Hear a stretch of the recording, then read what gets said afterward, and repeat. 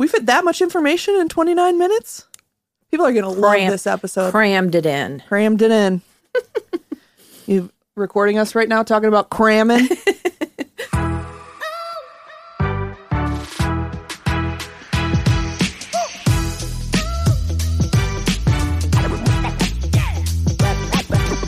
Welcome to... Oh, I forgot the name of my podcast. Starting over. Welcome to Extra Sauce on the Side, where we talk about the things that make life a little more tasty and interesting. I am here with my mother as our special guest today. I don't know how many of you know me and know my story, but I, since my early 20s, have really struggled with depression and anxiety to the point where I have done extensive therapy and have been taking medication for about 5 years now. And growing up in a household where that was allowed was such a blessing. And both of my parents have psychology degrees. My mom went to Wheaton College and my dad went to Grand Valley State. So we've got a little legacy action going on there because I went there as well. But I grew up in a household where my dad had pretty bad depression, anxiety, and OCD, and my mom is bipolar 1. So we just thought we would come on here and talk a little bit in the way that we do in our own family about being what we call crazy and how that's affected our lives and the way we communicate. And I just wanted to really talk about our family history, and this story is pretty interesting. So we also asked you guys some questions, which we'll go over at the end, just to make sure that we get all of those things answered. So I guess we start with what's bipolar 1, Mother Dearest. Well, her name is Carrie Schellner, by the way. She has a name and an identity outside of me. Not usually Mommy Dearest.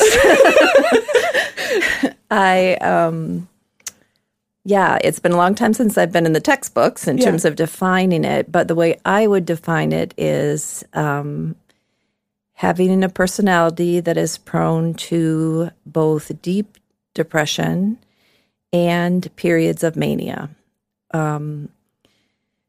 I laugh a lot lately because the term bipolar is thrown around like ice cream. That's literally one of the reasons I wanted to do this episode and the way we talked about this, because one of my biggest pet peeves is when people use the word bipolar in the colloquial sense and act like because their boyfriend's having mood swings or their girlfriend got her period that she counts as bipolar, and it's a lot more serious than that. Yeah. It can be life devastating.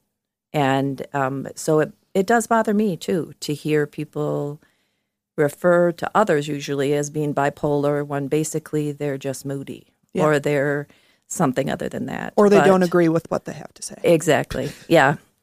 Yeah. So that, I mean, basically, and it can take so many different forms. Now, I don't know the technical terms anymore in terms of whether bipolar 1 would fit into these, but people who have this disorder can go up and down and up and down and up and down within a day.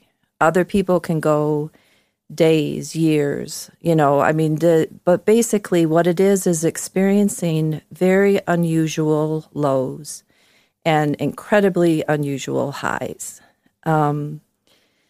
People who suffer from this illness can get into a lot of trouble, especially during their manic periods. You feel like you're Superman. And any skill that you've ever had in your life, you feel like you can do it, and you can do it better than anyone in the world. And so you're taking on different projects, you're taking on new and different things you've always wanted to do. Very often it results in sleep becoming something that you don't do. Just your whole personality speeded up. Yeah. And then the depressive sides are horrid, obviously, because it's very common for people with bipolar disorder to commit suicide, and both in their depressive times and in their manic times, because in their manic times they're not careful like they should be. Take risky. Yeah, and in their depressive times, they feel like the world is over. So just generally, that's basically what it deals with is abnormally high and abnormally low ways of looking at life. Yeah. And I think it's important, too, to talk while we're talking about diagnoses, to talk about talking to a professional and getting those things confirmed by both the DSM and a professional. The DSM is the Handbook for Mental Illnesses. Does it have physical illnesses in it, too, or just mental? Okay. Yeah. See, I did not go to school for psychology, so I don't know. And I've had it used on me because we thought for a while that I might have bipolar too, but I didn't fit the classifications at the time. So I think for those of you listening who do struggle with your mental health, it's very important that you go to a psychologist or a psychiatrist and get a diagnosis because then you know what you're working with. Especially with bipolar, people can have a lot of trouble misdiagnosing themselves with bipolar. The medication regimen is very different than someone who has depression and anxiety. And they can look very similar in the fact that with depression and anxiety, you also have cycles. They're just not as prolonged and dramatic as they are when you have bipolar. Another good reason for having a relationship with a psychiatrist, especially if you have an active illness, what I would describe, where you're having episodes that need to be dealt with, and that is, it can sometimes be very difficult to get hospitalized unless you have a relationship with a doctor. And even then, sometimes it's hard to get hospitalized. And hospitalization is not an uncommon thing with this illness. And it's the best thing a lot of times. So I'm so thrilled to see how treatment for a lot of mental illness has stepped into the doctor's office. I'm thrilled to see how people who are dealing with a number of different illnesses can actually just be treated by their family doctor and successfully treated.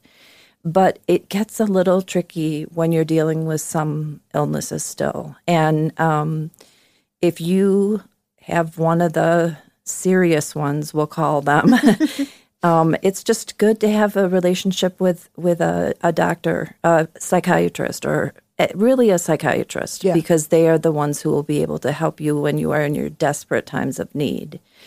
I personally am now medicated by my family doctor, but I've had a long history of 15-minute appointments with psychiatrists, just saying that I'm doing well. Many, many years of that.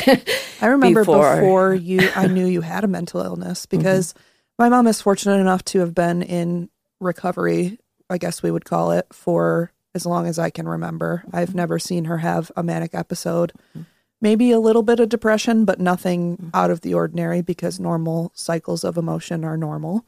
But I remember her psychiatrist or calling and checking in to make sure that she was okay. And that was just normal in our family, which growing up in the 90s, that was very rare. And I think it would be helpful for us to transition into your story and just the thread of mental illness that flows through our family and how that has allowed us to have these conversations openly, mostly starting with your household, with your dad, who also had bipolar 1, from what I understand. My first exposure to mental illness was when I was a sophomore in high school, and my dad had his first openly manic episode, sorry. Mark that. And it was a doozy. I would never have known Dad had any kind of mental illness. It really wasn't something we talked about because it hadn't affected our life. Although it had dramatically affected his life at a younger age, he was hospitalized as a high schooler at a state mental hospital. If any of you have seen pictures of the one in Traverse City that's now converted to gift shops, that is where my grandpa, my mom's dad, spent some time as a teenager. So and that was after a lot of time of not being able to figure out what was going on with him. So I I don't really know that much about his treatment there. I know it was the time when they were doing shock treatment and hydrotherapy treatment and basically any kind of treatment they could to try to bring about some improvement for patients. I also have learned, Mom and I did a tour of that facility a number of years ago, that particular facility was a really good place for him to be. They had specifically set it on grounds where they had fields around it, and there were jobs that they could do outside, and just a lot of the philosophies there were probably kinder and more helpful than a lot of the things that were going on at that time. Yeah, they have a reputation for being more humane than the standard was at the time. Yeah. So anyway, he had that in his past, but then he went to college, met my mom, they got married, had us kids, and at that point in time, there would have been 5 of us in the house, and Dad just flipped in terms of his personality. He I won't go into all the details, but he was not himself, to the point of by the time he was taken to the hospital, he was psychotic. He was not in touch with reality. Which was, and we were there, and experienced that with him. And he was actually still very loving, but he was weird, And I know that influenced me in terms of my studies to study psychology, because it was just so hard for me to figure out, So I walked through that sophomore year into my college years, and actually was a senior in college when I just stopped doing things, and I stopped having confidence in myself. I quit a job where they were very happy with me that I was working part-time off campus. I stopped going to classes, which was not me. No, I was doing well at that point. You were the kind of student that teachers liked. Exactly. Right? You were a TA for someone. I had a good relationship with the psych department. So ultimately what this became was me in my bed, seeing if I could get through the day without having to get out of it. I had a roommate. She was freaking out. I had a house full of girls I was living with, all who cared about me but couldn't figure out what in the world was going on, And that started happening at the beginning of my last semester. By the time that, and during that semester, I was interviewing for jobs that people had brought to my attention, just kind of like going through the motions. Well, in my heart, I didn't know whether I'd be there the next day, And then on the day of our graduation, my parents came to get me and took me home. And I didn't go through graduation. I hadn't been to classes in months, and I was just talking with Mom about this the other day. They brought me home, and I was talking to them one time, and I said to them, there's really nothing wrong with me. This is just the way I'm supposed to be.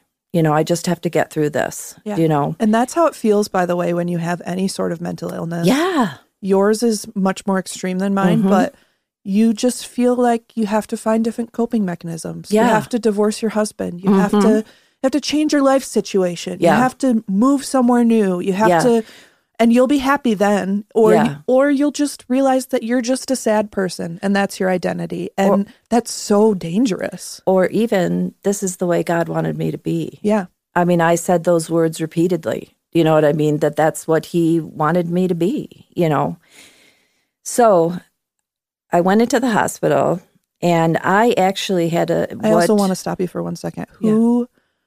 Who inspired you to go into the hospital? Did you do that yourself? Did someone help you get into the hospital? I know that process is pretty hard to get.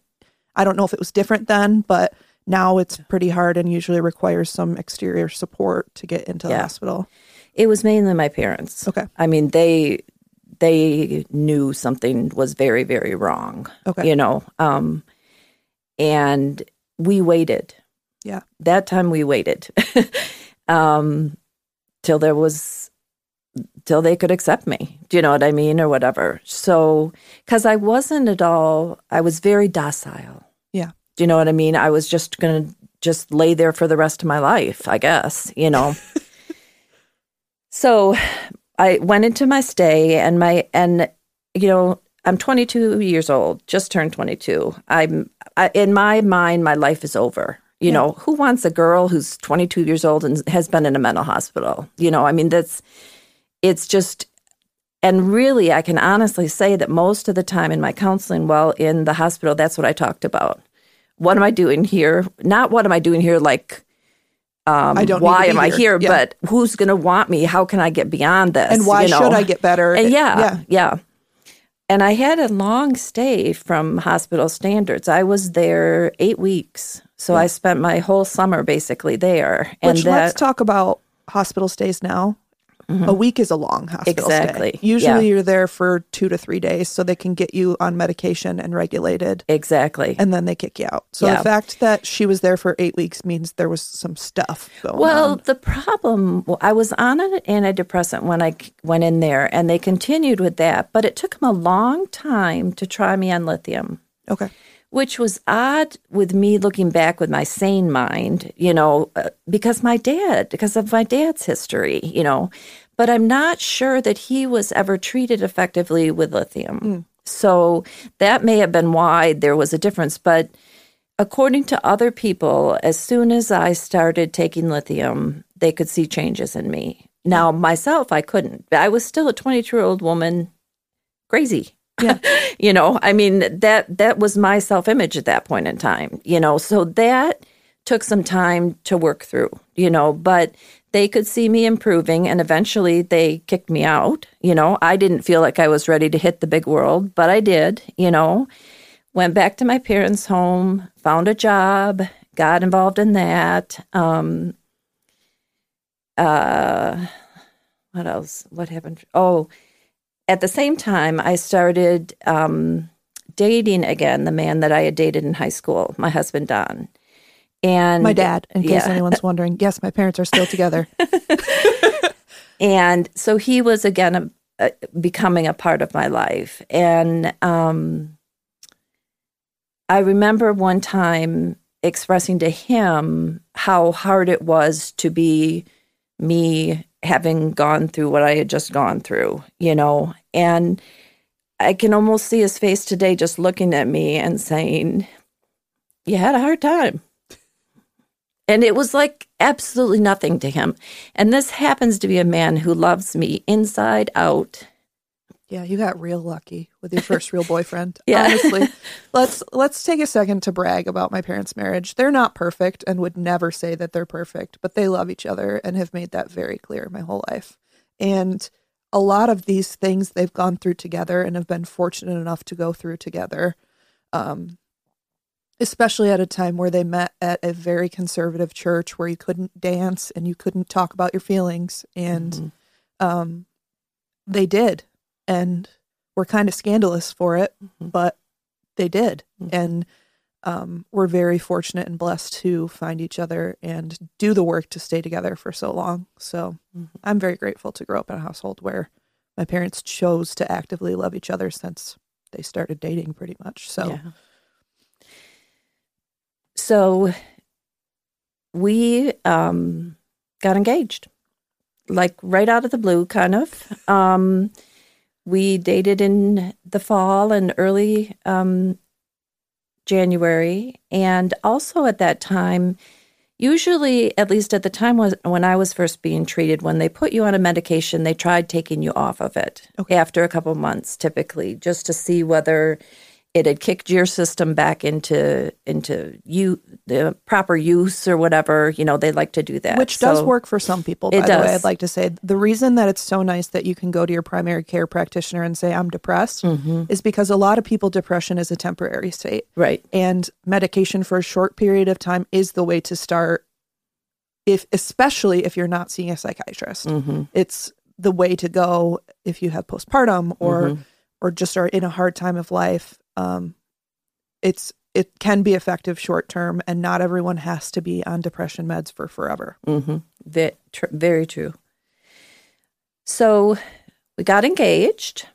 I got a call from a firm in Minnesota that I had done an internship at. They offered me a job. I took that job. Don was unemployed at that time, so he was going to look for a job in Minnesota there. I went to Minnesota, found an apartment for us, had all our stuff moved over there, getting ready for it, and was at my job. It was a job. It wasn't an internship anymore. And could feel myself just speeding up, but not really recognizing it as being brought about by me, but rather by my circumstances. Because you were making it.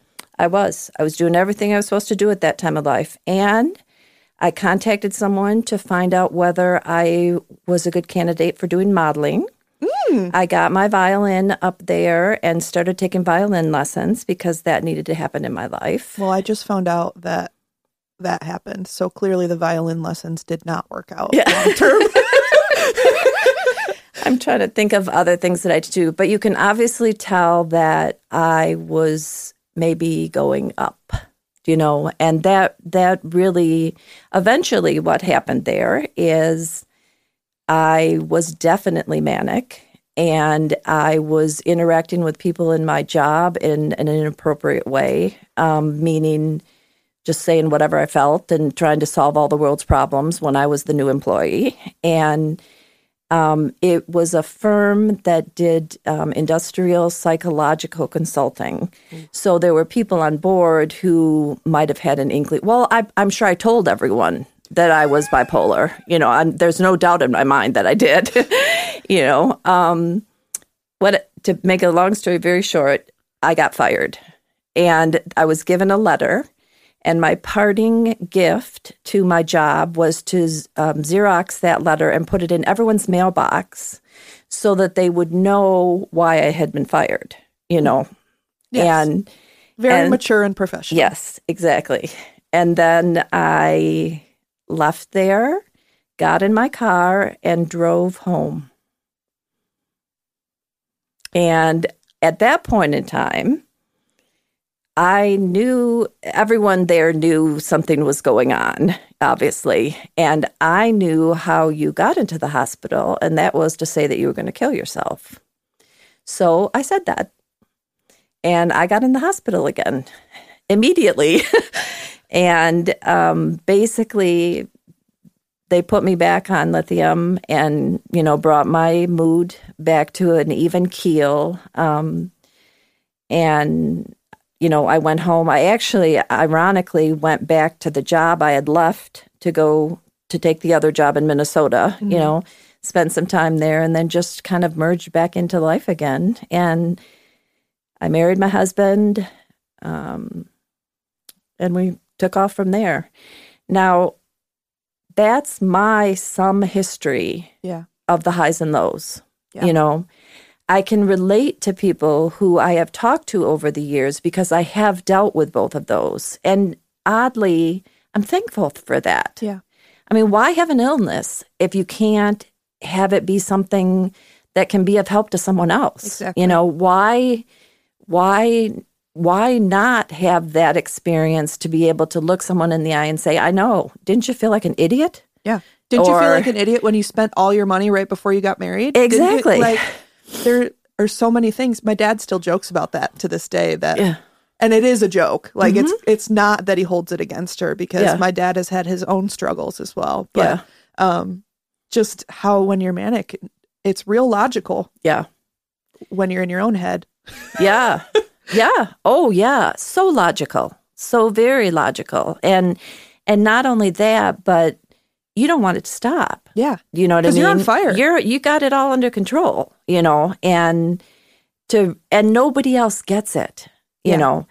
I remember when I was in the hospital that time, they asked me to come in a room, and someone I had met already came in and chatted with me for a minute, and then they had someone else come in and sit down with me, and they said, just chat, whatever. So I started telling them all that was going on and, everything that just rattling off, go.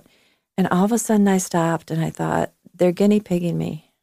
They're seeing if you're okay. No, they're letting him see what someone who is manic looks like. Do you know what I mean? Wow. And that's kind of when I thought, okay, whatever.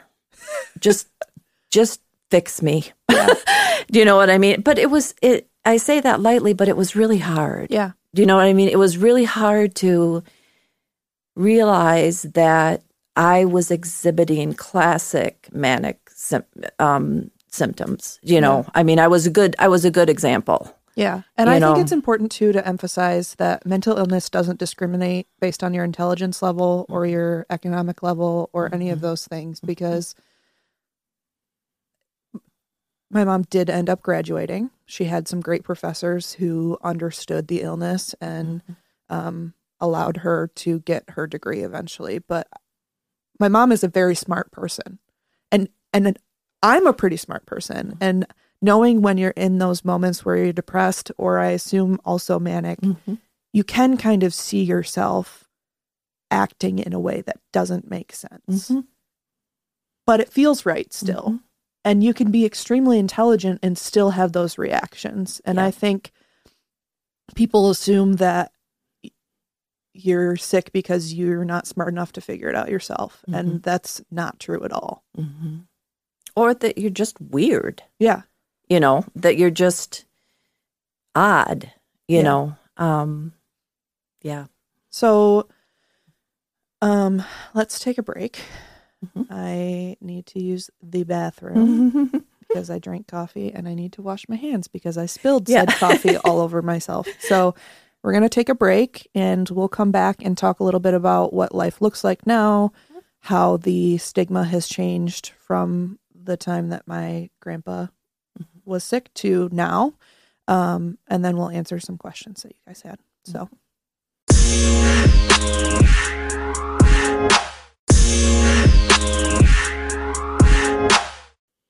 Okay, so we're back. We had a little water break. My mom barged in on me in the bathroom because apparently she didn't hear that part where I said I had to use the restroom. No comment. But my hands are no longer sticky and we're ready for action. So I just want to talk a little bit about how your experience is different, but also normal after going through recovery. So you were fortunate enough to only really have one real manic episode, which is not common, by the way. A lot of people who have bipolar 1 are actually forced to have more than that before they get full treatment. First of all, because it's hard to get into hospitals. And second of all, because a lot of times you're treated for depression and not the manic side of things. And also because people don't take their meds. Yes, also that. Very common problem. A little disclaimer. If you do decide to take meds, do not stop taking them on your own without the help of a doctor. That is very harmful for you. And I have done it to myself several times on accident mostly. And it makes all of your symptoms 100 times worse than it is normally. So it's real scary. It's a real reality check if you do it, but I don't recommend it, especially if you are on something like lithium. Lithium is known for being one of the more dangerous meds because it is poison. So there's no way to self-medicate with lithium. You need help. Yeah, you have to have regular level checks. Yes. They vary in terms of how often they do them, but there's a therapeutic level, and anything up or down from that is not a good thing. Yeah. So, and your body also builds tolerance. So not taking enough of it can be an issue as well. So let's just talk a little bit about how, after establishing that perfect level for you, your life went. You got married. Clearly we're here. I have 2 older brothers. So just talk a little bit about that process. I don't remember exactly the on and off of lithium for me. I know that Don and I started attempting to get pregnant probably about 1.5 years after we were married. And part of that was I needed to go off lithium because it's not a medication you can take when you're carrying a child. And So, as Sam has mentioned, I did that with my doctor, and it went wonderfully. And I had a period, a 5-year period, where I had all 3 of my children, and I didn't need to take any medication at all. Just a side note too, there are medications that you can take while you're pregnant. I have talked to my doctor about it because we're almost to that point of our life, and I'm on Zoloft or sertraline or whatever you want to call it. And you can take a low dosage of that while you are pregnant in order to regulate your depression and anxiety. But still talk to your doctor. Yeah, because every case is different. Yeah, completely talk to your doctor. But I researched what other options. St. John's Wort was one that I had heard of taking in lieu of lithium if you had trouble. Again, don't go on my advice for that, but there sometimes are other herbs or different things that can help people who are really having regular episodes and really wanting to be a parent. So, and there's no shame in wanting to be a parent if you have mental illness. You're a person too. Anybody who thinks that you shouldn't have kids if you have a mental illness probably shouldn't be listening to this podcast. Well, so that period I often refer to, especially in talking with my husband, as my God-given period, because I didn't have to have that, and I would not have had my children, and that just breaks my heart to even think of it. But that God-given period came to an end. At about the time Sammy was a year and a half or 2, we thought we might want to have another child, and I was speeding up. You know, I could see things in my life that were speeding up. Decisions I was making were not good decisions, and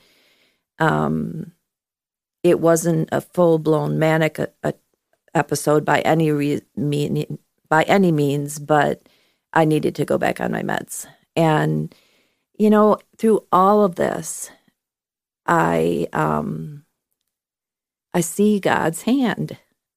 He knew that should not happen. Yeah. It should not happen for us to have another child. We were at our perfect size, and so I went back on my meds. And I think maybe there was another time when I went back off again, and then went back on, and I can't really remember because I finally just in my life said to myself, it's going to make me and everyone around me so much more confident in my mental stability if I just take these stupid meds.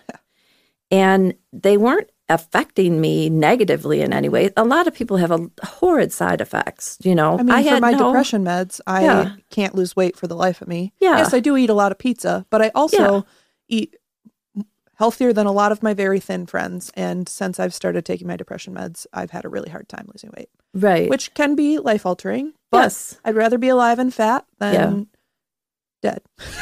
Right. I mean, so I was working in the financial industry, and I thought I could get into big trouble if I had a manic episode that snuck up on me. Do you know what I mean? And that was reflected in my work, and basically, it made me trust myself more than I would have if I hadn't been on them. So call that a crutch, call that whatever you want to call it. That was the decision that I made. And I've been on lithium straight for forever. Yeah, probably 20, 30 years. Probably, well.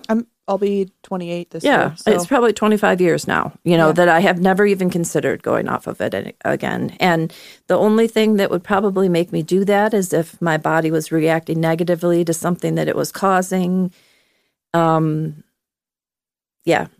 I'm a med girl. Yeah, and I want to talk a little bit, if you don't know already, I come from a religious family, but like the cool kind, where we talk about things like this. And I've seen in my mom's life personally, her face a little adversity from the church for being on long-term medication. And personally, I've experienced, not even just in the church, in general, people who use self-care or prayer as a way to self-medicate instead of seeking the medication that could change your life. And I resisted for a long time, which my mom was witness to. And her and my dad were the reason I ended up going on meds. And we can talk about that too. But well, it's hard enough to take a med, let alone if you have anyone in your life saying you just need to pray about it.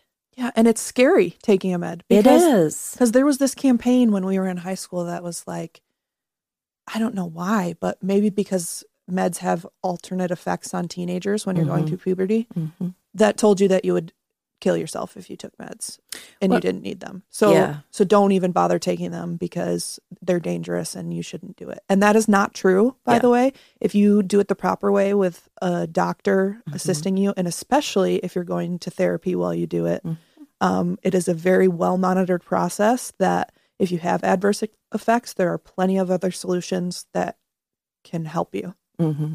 Yeah.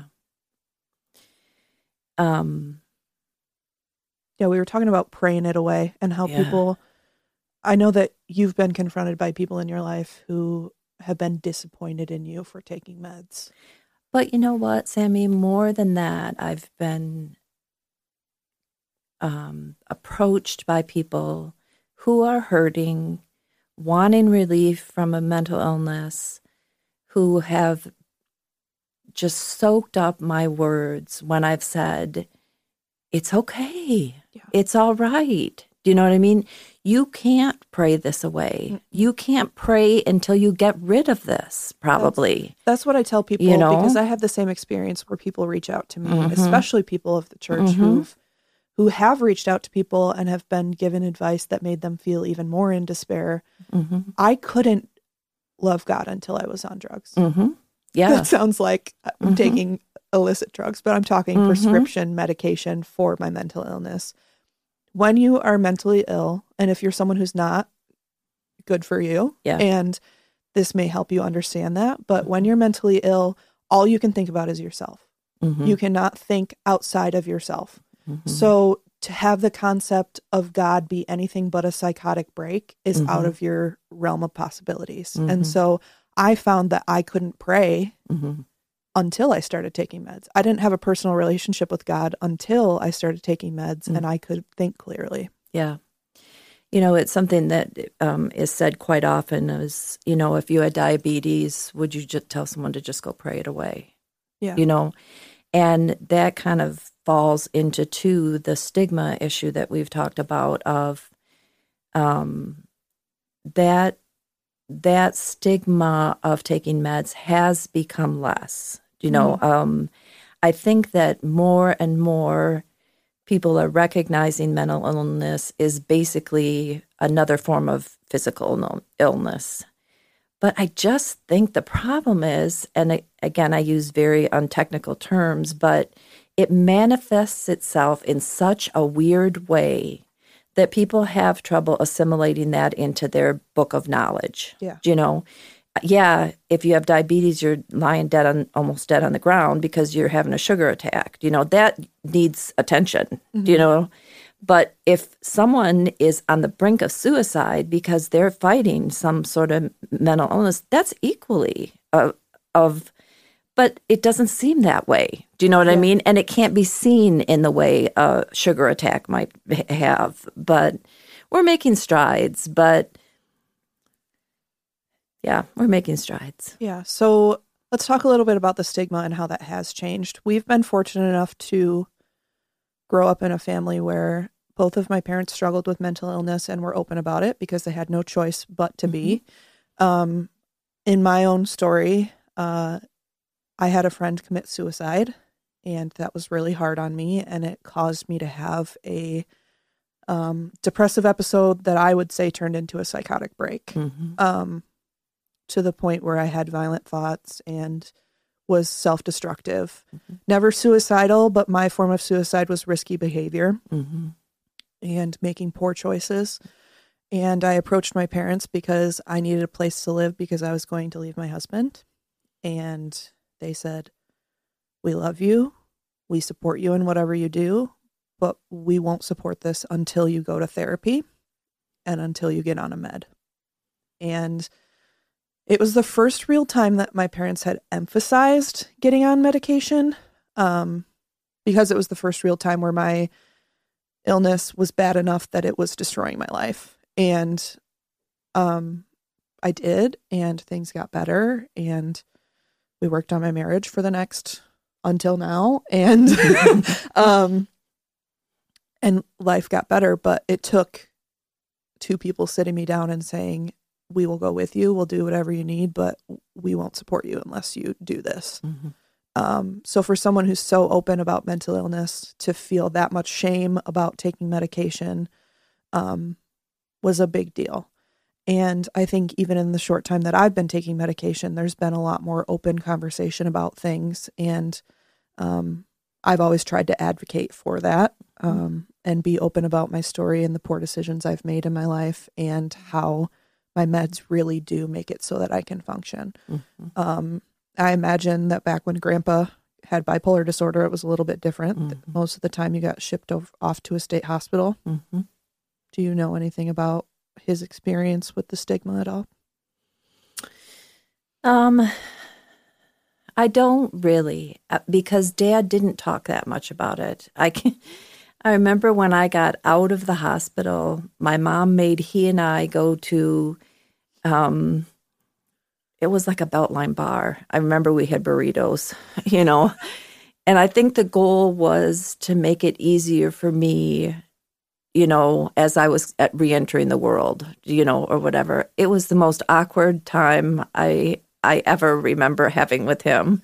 Bipolar Burrito Club. Yeah. Title of this episode. Yeah. And actually there was too that feeling of, I don't want to belong to this club. Yeah. I don't want to have to, it was just too raw, but, yeah, he didn't talk that much about his experiences, and his life did not go well from there. Once he started having manic episodes, he had them, I think it was like about every 5 years, and they were doozies, all of them. They were ambulances coming to the door to take him, straitjackets, and he didn't have as good of luck with meds. He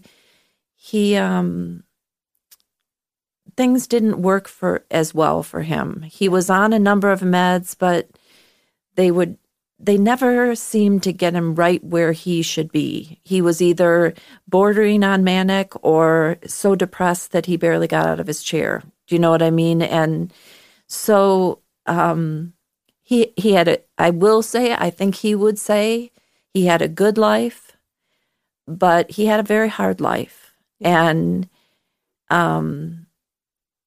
I used to get mad at him for not taking control of his illness a little better and living instead of just existing, and thankfully I was given a real spirit of insight at one point in time to the fact that he was doing the best that he could do, and that his life had not been like mine. Yeah. His illness was a lot harder on him. And he didn't have anyone who understood it in his life. Yeah. And he, and so fortunately before he died, I let go of all that crap and just attempted to love on him like you would any other time. Do you know what I mean? And it wasn't like I blamed him for my illness. It was like I was an advocate for being the best you can be with bipolar, and he wasn't living up to the standard that I had for him. And how dare he do it a different way than you did Exactly. it. Yeah. And I think there's a lot of that in mental health culture now. Yes. And I think it's very important to acknowledge that everyone deals with it in a different way. Exactly. And how really, really wrong that was of me. He was doing the best he could, and he was surviving. Yeah. And he did. And he made 5 great kids. Yeah. And fostered a bunch. Mm-hmm. They did lots of wonderful things. So many things. Yeah. With having that and not having much treatment for it. Right. Because it wasn't, the world of psychology wasn't there. Exactly.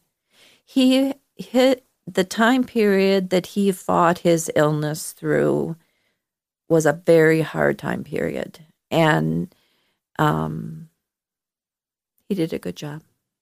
Yeah. We talk all the time about how grateful we are to be sick now. Exactly. Because even your experience and mine are different. Yeah. I am allowed to openly say things and not worry about whether or not I'm going to get hired for a job. Right. Yeah. You not necessarily. Yeah. At the point where you were really sick. Yeah. Do you have any experiences of discrimination that stand out in your mind throughout? I really don't, because my illness was so latent. But one boss, long-term boss of mine, I know never got it. Yeah. I don't know how else to say it. Do you know? He would say things and I'd be like, you just don't get it.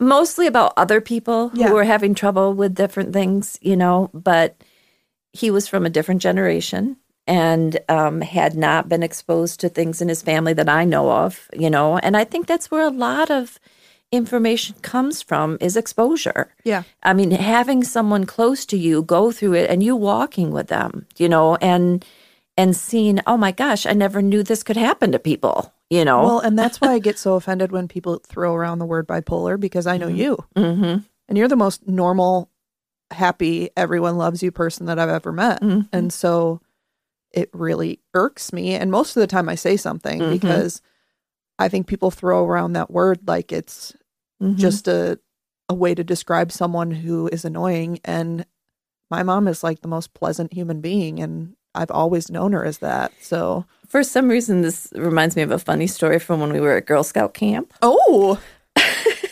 you must have just found out I was bipolar for some reason, because it was fresh on your mind, And this is going to be embarrassing. I think you told everyone there that I was bipolar, and you would say, "Can you believe it?" I mean, like, it was just like it was it's shocking. It literally is. Anyone who knows you would agree with me. Well, and one of your leaders was really shocked. Well, probably because I was giving all your laundry to everyone, but also because you're like very meek. Yeah, not meek, but like, you don't get all up in anybody's grill. You're very accepting. You're like, you're a cool mom. Well, it was funny because at first, the first person you told, I was like, whoa, that's not something people talk about, honey. I didn't say it to you, but because I like to let you be you, So since day one, I've been an oversharer, in case you were wondering. And then the more, when you told another person, I thought, this is how people should know people who are bipolar. Yeah. Do you know what I mean? This is how proud of you. Yeah, and you were. That was it. You were so darn proud of it. I thought, I'm not going to shut her up if that's the one quality I have that she really likes, I like a lot of things about you, but I am really proud of the way that you've been able to manage. Yeah, but you were cute, and you were loving in the way you presented it, and it's a really happy memory of mine. Really? Well, I didn't remember any of that because it probably wasn't that big of a deal to me.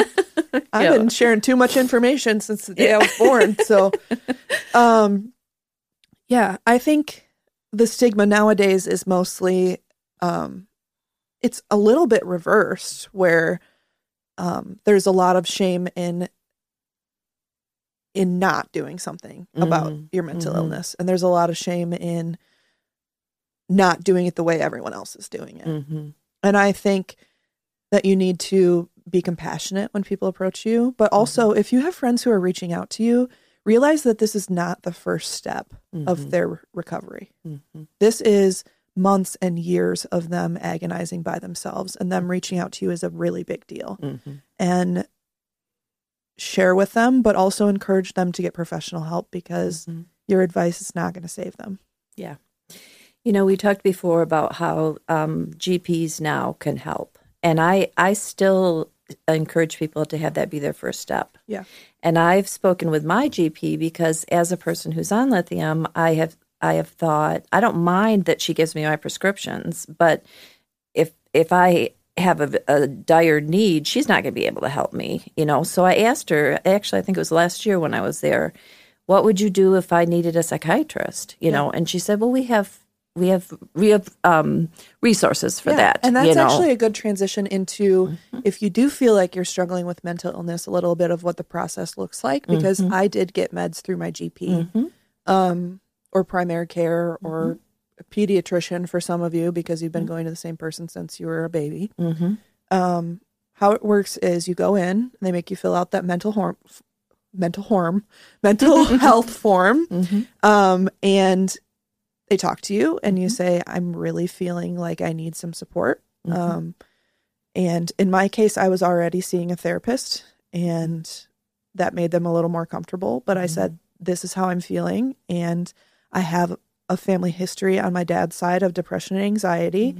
And they take your whole mental health history, which I've got a lot of in my family. And I said, "This is the medication that works for my dad. I'd like to start with that." And I went in knowing a little more than most people, but your primary care will have recommendations for you of what they think will work based on your symptoms. So it starts with being honest.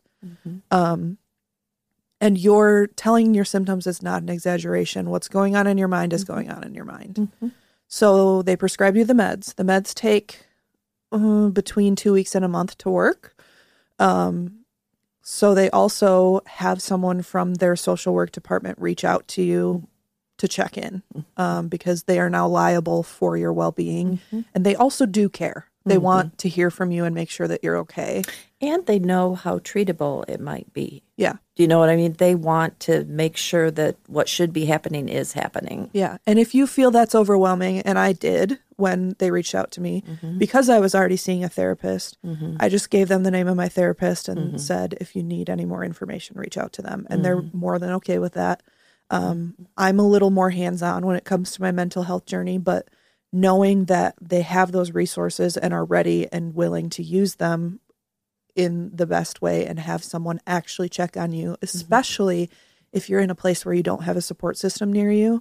It's so nice to know that your primary care can give you a support system when you feel like you don't have one. And that call is free.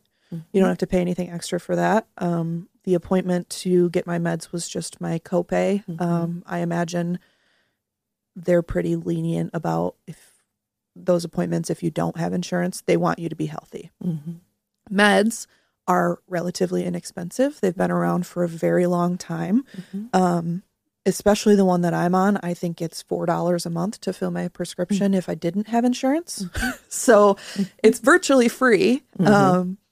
And that's one thing that has been really hard is therapy is expensive. And we know therapy is expensive, but there are organizations now that do virtual therapy that's affordable. I will look up a couple of those. Caleb is probably a good resource for there's BetterHelp, which I've heard, but I don't know their pricing structure. In general, the change of the stigma has allowed for more accessible healthcare for people with mental illness, even if it's not through your insurance, which it won't be because most insurances have riders that don't cover therapy. So that's a little bit of what the process looks like if you are deciding to go on meds. And I would always recommend having the support of a therapist or a psychiatrist who knows you and knows what you need, because they're the ones who are going to recommend what's right. Just one thought, too, about therapists. I haven't done a lot of time in therapy because a lot of my illness has literally been physical. Yeah. You know, if I'm getting my meds, I'm good. If I'm not getting my meds, I'm not good. But therapy is a thing of connecting. Yes. And it is very important that you connect with your therapist. Now, that sounds kind of nebulous, but you will know after a couple sessions whether or not this person is going to be able to help you. And also, your therapist shouldn't just listen to you. Yeah, exactly. If you have a mental illness or believe you have a mental illness and you need help, your therapist should give you action items. If your therapist isn't giving you action items, it's probably not a good therapist. Even if you don't think you have mental illness, the point of therapy is to get better. You do not want to be in therapy with someone who wants you to come twice a week for the rest of your life. You want to be in therapy with someone who identifies the issue, gives you solutions, and if they can't do that, you need a new therapist. Yeah, and don't be afraid to look for a new therapist. word of mouth is a good way to find one. I'm asking your doctor. They have a lot of exposure to different therapists. They know you. They know what personalities might help out. But really don't waste time in therapy with someone who you can tell you're not getting help from. Yeah, and even if it's someone you just don't vibe with. Exactly. You know that. If you're going to dread going to therapy, let me tell you this. Well, it's going to be hard. Yeah, because every time you go to therapy, it's hard work. You're going to leave with something that you have to do that feels like homework. It's going to suck. Mm-hmm. But you'll feel better when you leave. Mm-hmm. And you should feel like the therapist is on your team. Yeah. You shouldn't feel like you're going and talking to someone who's judging you. Mm-hmm. And I've had both good and bad therapy experiences. Mm-hmm. And a good therapist will be able to cut through your bullshit. Mm-hmm. They'll be able to tell you, okay, but what about this pain point we talked about last week that you don't want to talk about? Mm-hmm. You'll find someone who can see through that in you, and that's what you want. Mm-hmm. You don't want someone who just lets you talk. Mm-hmm. And that can be hard to find. So it's worth it to switch if you feel like you're not getting action items and support that you need. Yeah. Keep looking is what I always tell people. Just don't give up. This might not work the first time. And I say the same thing about meds. This med might not work the first time. There's a lot of different options that are at work here. But for so many people, there's something that's going to help. Yeah. There's something that's going to help, that's going to bring you to a place where you can be interacting with this world the way God intended for you to be. Yeah. And that, in my opinion, is the goal. Yeah. I also want to talk about how meds make you feel, too. Mm-hmm. This is a question that I get a lot of the time because the same thing when we were teenagers, we were told that meds make you feel like a zombie. Mm-hmm. Meds don't make you feel like a zombie. They mellow out the highs and lows. Mm-hmm. They allow you to deal with your emotions instead of feeling so overwhelmed by them that you can't with life.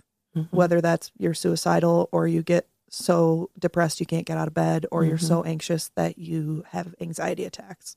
They help mellow things out. When I was really depressed, I wished that my meds would have made me a zombie. That's what I was hoping for. Mm-hmm. They don't. They allow you to feel the things you're supposed to feel, and they allow you to let go of those thoughts that you keep ruminating on that have no benefit to you. Mm-hmm. So it's funny with my meds. I cannot tell that they do anything. And that is part of the problem that we talked about earlier of people going off their meds, because I think always the people around me have had a better handle on whether I was ill or not. Yeah. And that's something that I had to humble myself to accept a long time ago, is were a few key people in my life that I committed to that said, you got to tell me if I've got a problem. And they did. And it was hell. Yeah.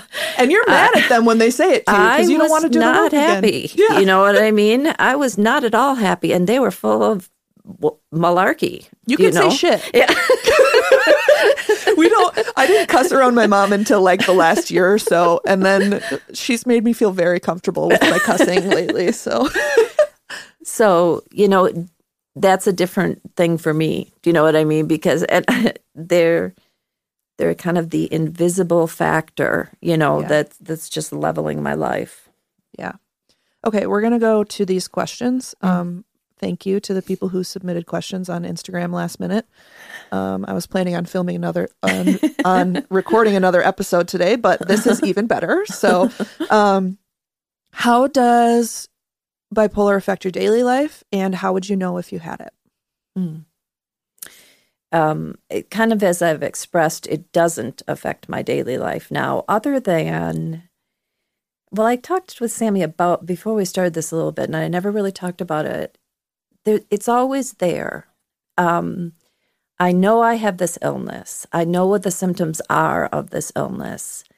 Therefore, I'm kind of checking myself at times. Like, if I'm getting really happy about something, I feel like a little bit of that happiness is stolen because I have to worry that I'm getting too happy, Or if I I worry about that a lot more than depression, because when you're depressed, you're just blah, but There's no damage done. Yeah. Really, other than your own. yeah. So I guess in terms of the actual way that it's affecting my life, not much, but it affects the way I look at my life.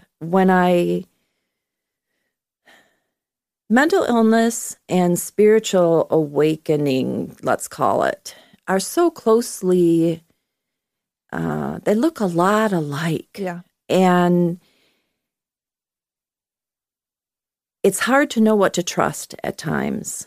And that actually has been something that has been a prayer of mine since this illness entered my life, was give me discernment. Yeah. If it's from you, God, let me know. If it's from my illness, please let me know, And we talked about that before we started recording, about how it's really hard when you're ill mentally to allow yourself to be moved by the Holy Spirit, because you're afraid that it's not the Holy Spirit, it's your mental illness, and has been at some points in your life. Oh, yeah. How would someone know if they had it? Other than obviously having it diagnosed by a professional, which is the best way. This illness, I think this is still true, is often manifest in young adulthood. Okay. As is like schizophrenia and really even depression too. Early to mid 20s is the hot spot for mental illnesses, just so you know, especially in women. In men, it's a little bit later. But if you haven't taken a psychology class, in your early to mid 20s is when usually your development has stopped and your brain has decided what it's going to be. And if you're going to be crazy, you're going to be crazy. And if you're not, then hopefully you're not for the rest of your life. Nice.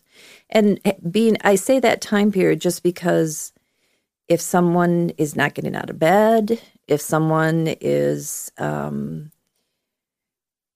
just not themselves. Do you know what I mean? Yeah, I mean, it's so, the depression side is really so very obvious. Yeah. I mean, it's just, and the mania side is, I mean, if they go full blown mania, you will know it. Do you know? I mean, even if you lead a lot more fancy life than I do, or crazy life than I do, let's say it. Do you know what I mean?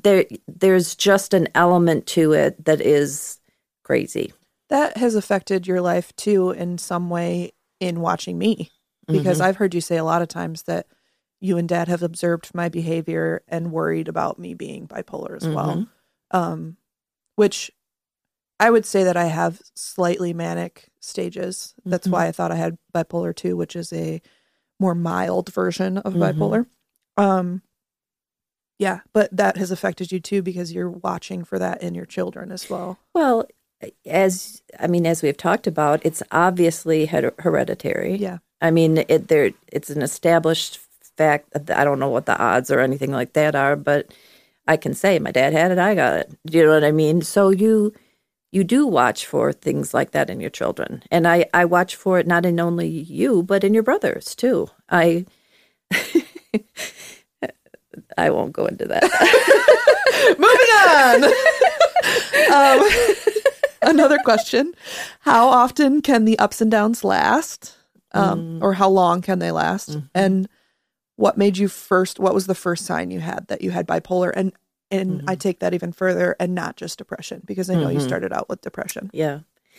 There is great variance in terms of how the highs and lows last. There's a condition that when I was studying was called rapid cycling. And a person afflicted with that type of illness could possibly be up and down multiple times in one day. So they're, and it can vary dramatically from there. I mean, as far as I know, there's no like normal up and down cycle. It can vary dramatically between each individual. There is a definition of that in the DSM as well. Most bipolar is diagnosed by prolonged periods of depression and prolonged periods of mania. But there are different versions of bipolar disorder where it is rapid cycling. According to my therapist, when we were going through testing me to see if I had it, it is very much more common to have long periods of depression and long periods of mania than it is to do rapid cycling. Interesting. Yeah. I thought that was rare. Yeah, it's very, so if you're thinking rare, but life debilitating. Yeah. And I mean, and almost more dangerous. Yeah. Yeah. More like a movie than the average bipolar. Yeah. The next question is, how does it differ from depression and anxiety? Which is appropriate to ask us because I have depression and anxiety and you have bipolar 1. I would say it's just more extreme. And in general, by the DSM definition, more prolonged. Also, mania is the big differentiator, I would say. I think something too that we just talked about was my lack of need for therapy. Yeah. A lot of people who I know who have suffered from depression and anxiety need therapy.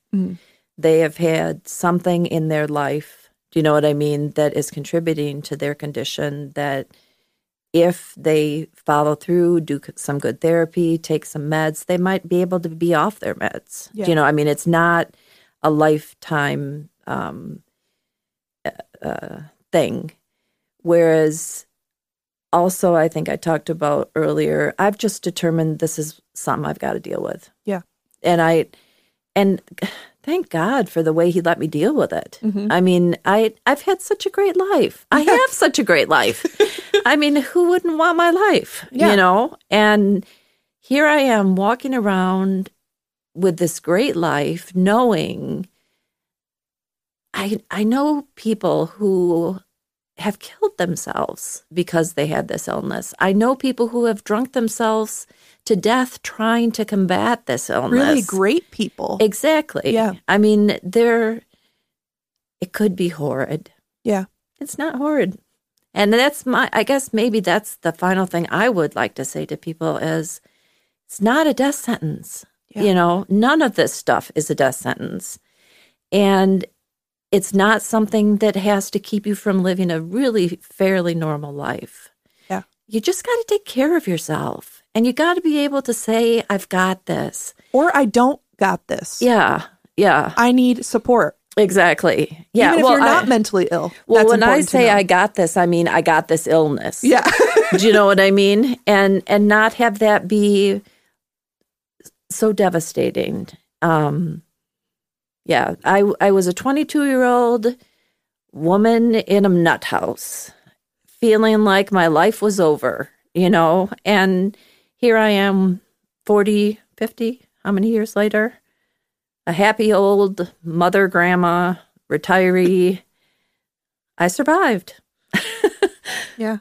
What are the best ways to help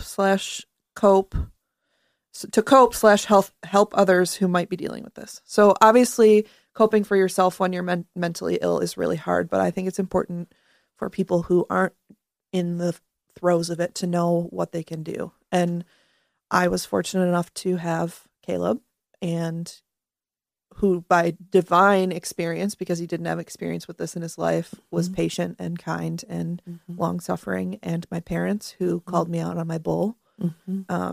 What would you say is the best way to help someone with mental illness? Either advise them or take their hand and bring them to someone who can help them. Yeah. I recently helped a friend go to therapy for the first time. Well, she was going to therapy, but get medication for the first time. And follow up. Yeah. Follow up and ask hard questions about where they're at. Yeah. I helped that friend, or talked through it with her because she already knew.